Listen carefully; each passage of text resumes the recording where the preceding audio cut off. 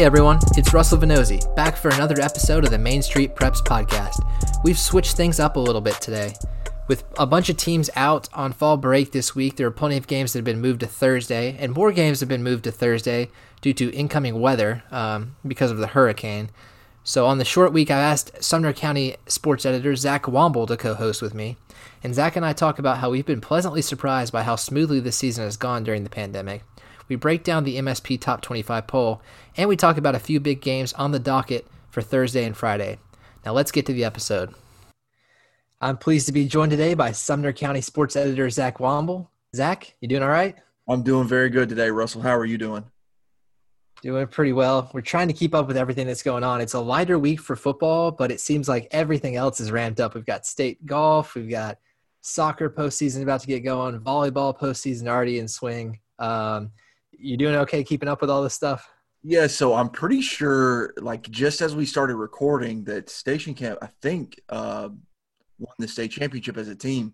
So if that's the case, that's their third in a row. I haven't confirmed it yet. I got a text from a parent, so they would know because they're there. But I checked the leaderboard like 30 minutes ago, and they were down a stroke with one of their players, Lynn Lim, already completed 18. But both Tennessee girls had to still take on 18, and so did Lily Bloodworth. So I'm not entirely sure how that played out, but parent is telling me that their third win in a row, which is, if true, remarkable. And obviously I have no reason not to believe him. So yeah, three in a row. That's pretty stout. Yeah, that's pretty remarkable to do that. Well, good day for Station Camp Golf then. And this week, I know you don't have any football games, but there's still a lot of action going on. We've got a lot of games that we're going to be on Thursday night due to fall breaks coming up for some schools. And now more games are being moved up to Thursday night because of the hurricane remnants that are supposed to be coming in Friday. So, Zach, I know you're doing something a little bit different this football season. You're not actually on the sidelines every week. Tell me a little bit about that and the show you guys have coming up Friday, I guess, as long as we have enough games to talk about on Friday. Yeah, I've kind of wondered what that Friday schedule is going to look like. You're right; it is a different season for me. I'm used to being on the sidelines, and I miss that somewhat, being there on the field. But speaking of being on the field, that's exactly what our show is on WNSR, which is 560 AM on your dial. George Plaster, myself, Jack Gentry. We essentially take you on the field, whether you live in Davidson County, Williamson County, Wilson, Rutherford, anywhere in the mid-state, we have you covered. Russell knows this. We have an army of reporters that we send out each and every week. At least 15 games it seems like are getting covered every week. So it's always in your best interest to tune in to us. And it's not just on the radio that you can listen to us. You can actually go on Facebook and find our Main Street Preps Facebook account where we will share that, and you can actually watch us on Facebook Live. So it's a fun time. We make 3 hours go by in a hurry. Like I said, we have reporters calling in from each and every game that we're at. Usually Russell's the one that leads us off because he just happens to be at the game of the week every week. Like I said, it's a lot of fun, and especially in a year like this where you can't typically get to a game unless you're a parent, it's a perfect opportunity to get caught up and stay informed on all of the mid-state high school football action. Yeah, between you, Jack, and that smooth voice of George Plaster, it really is a nice addition to our coverage this year. Yeah, I tell you what, he's a pro. He's been a lot of fun to work with and deal with on Friday nights. Very much so. And it's been a nice addition to our coverage this year in a season that's been pretty strange, obviously, amid the COVID-19 pandemic. Zach, I'll be honest with you. We're looking at week 8 this week, and this is about as well as I expected things to go. I was pretty skeptical that the season would start on time, and when it did, I wasn't sure how that was going to look. I don't think anybody could really anticipate. We've had a lot of interruptions, different schools and different counties, but overall, football is being played, soccer, volleyball. It looks like we're going to get through these fall seasons, at least in some form. What's kind of your take on all this? Yeah, no, I agree wholeheartedly. It's a pleasant surprise, right? We're both on the same side of the fence when mid-August was here. There was no way season was going to get started on time, let alone be 8 weeks in. And like you said, yeah, we've had our problems here and there, one being in particular Beach High School here in Sumner County. But outside of that, it's been pretty, hiccup free. And like you said, there's always going to be complications with COVID. But the way that we've navigated it has been remarkable to see. Shout out to all of our game administrators, school administrators, players, coaches, everyone doing their part. I think we can all agree that we will be selfless enough to do what we got to do to make sure that we can play these games. And the vast majority of our communities have shown that, which has put a lot of good faith back into our mid-state in my mind. So just getting to this point, and looking like we're going to make a strong finish and a good push to Cookeville. I mean, you can't help but feel good. It's been really good and really pleasant to see. Well, Zach, I'm with you. I think it's been great for us to get to this point. I'm definitely holding my breath though for November, just because we've reached kind of this point. There's not as much leeway now that we're reaching the end of the football season, the soccer and the volleyball playoffs. In August and September, if you needed to take 2 weeks off, you could, and you could get back to action. But if that happens in the postseason, if you have a COVID case or your school or your team has to shut down, that's going to be end of your season. So I've got my fingers crossed that we're not going to see too much of that, but we don't know. So anyways, that aside, we do have plenty of good football being played, and that's going to be kind of our focus today. And so, Zach, I want to talk about the Main Street Preps Top 25 poll that I put together, and with input, of course, from reporters and editors across our network. So right now, as it stands, the top 5 is Oakland, Brentwood Academy, Oakland, Brentwood Academy, CPA, Brentwood, Ravenwood. And then behind them are Riverdale, Pope John Paul II, NBA, and so on. Zach, what do you make of some of these top teams? I mean, do you agree with the rankings that we have as they are? Yeah, well, I mean, I don't think you can argue at all with your top 2 teams. I think those guys have solidified who they are, and solidified those rankings. I mean, Oakland, we thought was going to get a test last week against Brentwood, right? I mean, kind of smack dab in the middle of the season, a really good 6A program, and they come out and they just flex their muscles to the tune that it was never really close. And then you got a program like Brentwood Academy, who already plays in a tough D2 3A region, but then you schedule those out of state conference games, or excuse me, out of state games with Clearwater Academy. I know they didn't get a chance to play their Alabama school, but I mean, it just clinical in what they do. They showed that last week at home against Knoxville, a good Knoxville Catholic team on a Saturday. You may see that Saturday game and think, oh, that's no big deal. Well, a lot of high school coaches will tell you that their teams don't really thrive when they go off schedule, but BA seems to just be able to just roll whenever they have to hit the field. So I definitely agree with your top 2. Really, to be honest with you, I agree entirely with your top 5, 6, 7. I really like Riverdale. I've been high on them. I know they lost against CPA the first week of the season, but CPA in the top 5, a really good program. They're going to test themselves this week, right? So I think Riverdale has a really good shot to. I guess if anyone's going to push Oakland, it's going to be Riverdale, right? It's going to be their next door neighbor that gives them the best game. And even then, I'm not really convinced that they're going to be able to do that. So I just think 1 through 5, 6 are really solid. I think you did a really good job. JP2, hey, huge surprise last week, right? I mean, how about the Knights? Yeah, taking down NBA on the road with Andrew Southard field goal as time expired. A really big win for them. And I feel like it's the second time that I've said that for them, that they've had a program builder. Their first one on the road against Briarcrest Christian. I understand the Saints are not the same Saints program that they were last year, but still to go on the road 3 hours away, pick up a win like that in a region that maybe you weren't going to get in years past. Clearly that led over, to their NBA win. So 2-1 in league play in what I believe to be the toughest league in all of high school football. I understand Class 6A with Oakland and Maryville are right up there, but when you got the likes of BA and McCallie and NBA historically, I mean, that's as good as it gets, right? So I think you're pretty spot on with those first 7 teams. Yeah, Pope John Paul, of course, did some of that damage too without 2 of their best players. I know Antoine Roberts is making his way back now. Sawyer Watts, they still don't have him. So Kenny Minchie, young quarterback, has stepped in and looked like a seasoned veteran. I mean, yeah. So I don't know if so you can go to the Main Street Preps and check out our podcast. But I asked Justin Geisinger that exact question. I said, hey, I'm going to put you on the spot. do you bring back Sawyer or do you keep Kenny in? I mean, he's a guy that's thrown for nearly 600 yards in 2 games. Has really found a rhythm with Colin Cook, a sophomore wide receiver. Stephen Carter, other guys have been stepping up, and he just makes plays, whether it be with his arm or his legs. I believe he threw for nearly 300 against NBA, a couple touchdowns, rushed for nearly 50. You know, do you leave that guy in? Essentially a kid that is young. He really doesn't know any better, right? I mean, he hasn't been in those fires that teach him when to take a sack or when to throw the ball away. He just goes out and plays ball. And so it's interesting to see the momentum that team has built and rallied around him. So do you go back to Sawyer, your senior, who's been there, who has done a lot of good things for you? And Geisinger simply told me, like, hey, we knew coming into this season there was a really good chance we were going to play 2 quarterbacks. And so they've got a big game on the road at MUS next week. I know they're going to try to let Sawyer heal up as best he can. If there's any inclination that Sawyer cannot go on that ankle, they will, without hesitation, send in Kenny Minchey.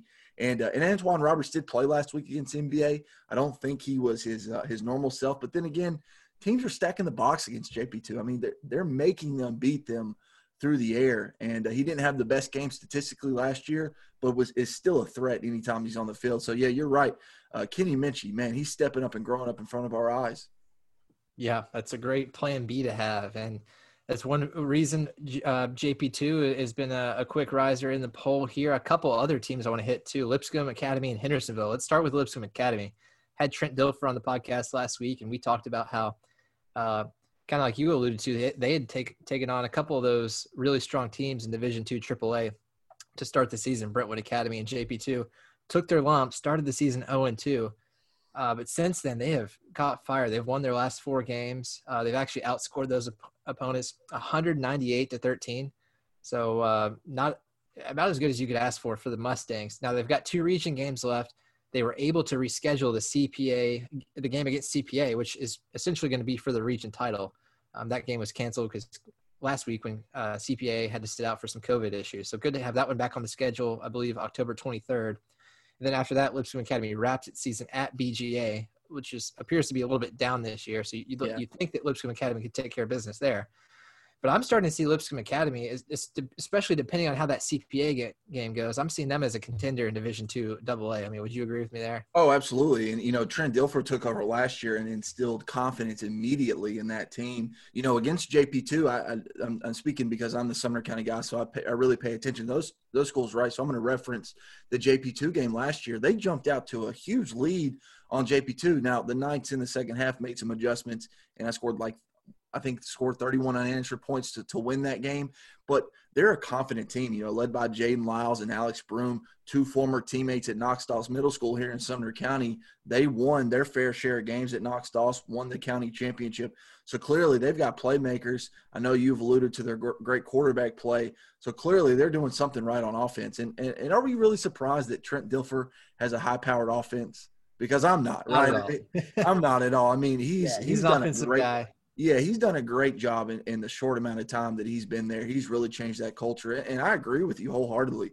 Lipscomb Academy, they tested themselves early, but that's proving to pay off right now. And I think they are a real threat for Cookeville come December. Yeah, and even what they did last year was impressive because Lipscomb Academy was coming off of 2 seasons in which they went 3-19 combined. And then last year they get all the way to the state semifinals. So yeah, just the progression there, it appears like you said, they could very well end up in that final game this year. Another team, like I said, Hendersonville that I want to talk about, they've been a little bit probably underranked, admittedly, in the Main Street Preps poll, and we've discussed that, I believe, on your podcast a few weeks ago. Hendersonville was just kind of missing a marquee win, and the teams around them didn't necessarily have any bad losses, but that changed last week. Hendersonville beat Wilson Central, and Mount Juliet lost to Rossview. And so now all of a sudden Hendersonville finds themselves atop that district. What do you make, or atop that region, I should say? What do you make of the region race that's happening there between Mount Juliet, Rossview, and Hendersonville?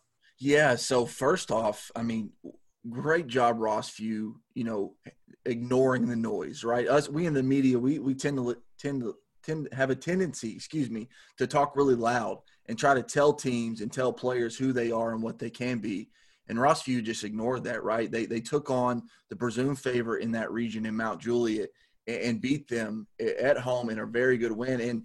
And you see that and you go, wow, it really proves that any given team can go down any given Friday night. And Hendersonville now, following that impressive win over Wilson Central, who was coming off a road win at Gallatin, which is always hard to do, even though, Gallatin may be having a down year, but that's still tough to win on the road. Hendersonville winning 28-10 at Wilson Central in kind of an impressive way that they did, where they dominated the second half. Yeah, you can't help but think that the Commandos have a really good shot to play the Bears for that regular season title at the end of the year. Last year Hendersonville got the best of Mount Juliet 41-14. So I know that Mount Juliet's going to be looking for a little bit of revenge. Coach Perry got ejected in that game as well. So we both understand that, I think we understand that Mount Juliet's going to give Hendersonville their best shot. And I would still say, even though Rossview beat them, that Mount Juliet is the favorite. You know how coaches will never admit to a good loss, right? I think this could be classified for Mount Juliet as a good loss. It sucks now because it's a region game and you're kind of stalling a little bit of momentum, but it allows you to look in the mirror and see who you are right before you get into those playoffs. And on top of that, you still got 3 games to fix whatever mistakes that you have. So while they lost, I still think that Mount Juliet is that region favorite. But you cannot ignore what Hendersonville has done. And James Beasley and his crew and you look at last year, a slow start, kind of the same thing this year, a slow start, and they just get better as the year goes along. They stick to that grind and they continue to work and that's, proven to be true again this year. I'm going to push back a little bit on that. I know Mount Juliet coming off the loss to Rossview, obviously plenty of time to learn from that. But I was already starting to get cold feet on Mount Juliet when they nearly lost to Wilson Central a few weeks prior to that. Okay. Yeah. Yeah, absolutely. So yeah, I think if they played today, I would definitely pick Hendersonville. Now, obviously things could change in 2 or 3 weeks, but that's definitely going to be a big region race to watch there. I'll say this about the Wilson Central Mount Juliet game. That's as good of a rivalry game as you're going to get. I mean, that's 2 schools and 2 programs that literally grow up next to each other. They play each other in Pop Warner at Charlie Daniels Park, right? I mean, they battle. They're friends. They grow up together. So that's one of those games where you just kind of have to throw everything out the window. But you're right. It was definitely eye-opening a little bit, right, that it was only 10-7. Because you would think that Mount Juliet would be able to flex their muscles a little bit and win by a little bit more. But credit to Wilson Central. Maybe they're a better team than what we're giving them credit for. And I'll tell you what, that's the battle I've been fighting all year because it's been very, very difficult to rank teams in a season where there wasn't a preseason. There weren't scrimmages. A lot of teams started their seasons on different weeks. So you're comparing apples and oranges already between the public schools and the private schools. And then you throw in all these different start dates. Some teams may be missing some players in a given week to injury or COVID-19 contact tracing. The rankings have been a mess. So if teams don't live up to their rankings or there's upsets or whatever, there's going to be that stuff anyways. But this year it's kind of just the wild, wild west. So absolutely. With that being said, I want to talk about a couple or 3 big games here, 2 of which involve teams that we talked about in that kind of that top 8 realm of our poll. First one I want to hit is CPA at Ravenwood. It's going to be played on Thursday night. CPA is 4-0. They haven't played since September 18th. Ravenwood 4-3, but you really can't take that record kind of at first glance because those losses have come to Brentwood, Pulaski Academy, and IMG Academy. So CPA, we don't know what we're going to get out of them coming off that long layoff. Their defense, we do know that they will be tough. They've only allowed 7.8 points per game this year. Granted, I don't think they've faced an offense like Ravenwood, okay? Ravenwood is averaging nearly 33 points per game. They've got Trevor Andrews at quarterback. In his first year as a starter, has thrown for 1,200 yards and 19 touchdowns. It really helps to have a guy like Jake Brenningstool, Clemson commit, big, like 6'7" tight end. He's got 444 yards and 7 touchdowns. So I like Ravenwood to pull this one off. Like I said, that CPA defense is going to be tough, but I just think coming off the layoff, it's going to be difficult for them to keep up with Ravenwood. But what do you think about that one, Zach? Yeah, exact same points, really. I mean, honestly, that's exactly what I wrote down. 4-3 record, but no bad loss. I mean, not a single bad loss. You cannot blame them for any of their losses.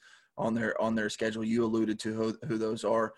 Their offense is really powerful, right? I mean, outside of that IMG game, which IMG is who they are, where they only put up 14. Like you said, averaging over 30 points a game. They've got a high-powered offense. They can run the ball. They can throw the ball. They have weapons on the outside. And defensively, they've got some guys who can lock you down and shut you down on the outside in their corners.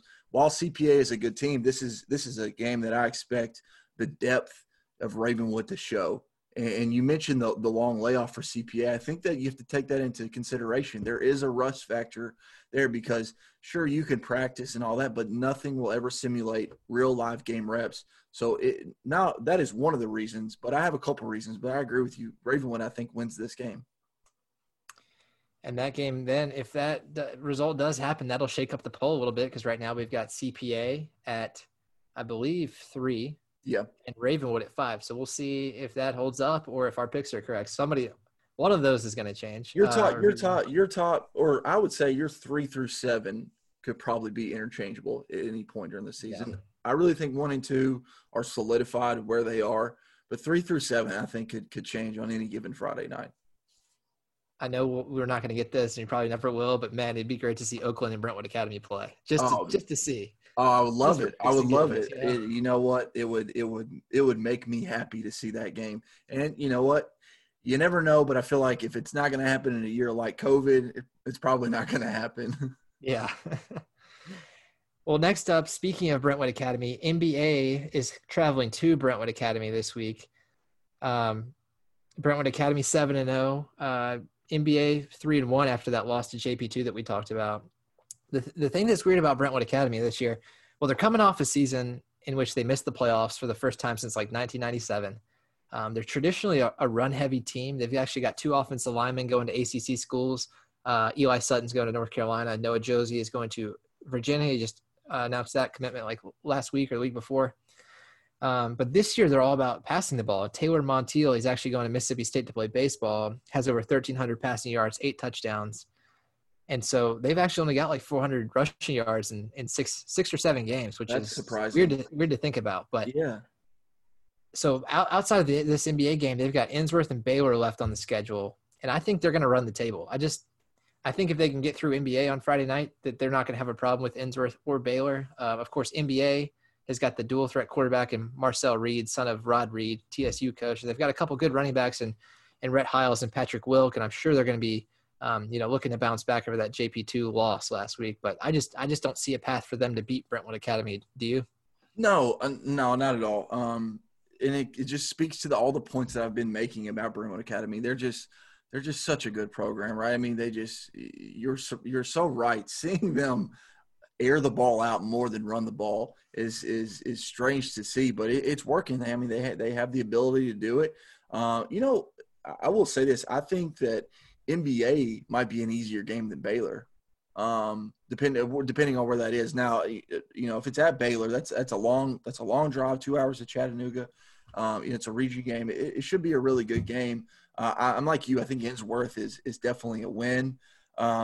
So if you're asking me if I'll be surprised if they run the table, absolutely not.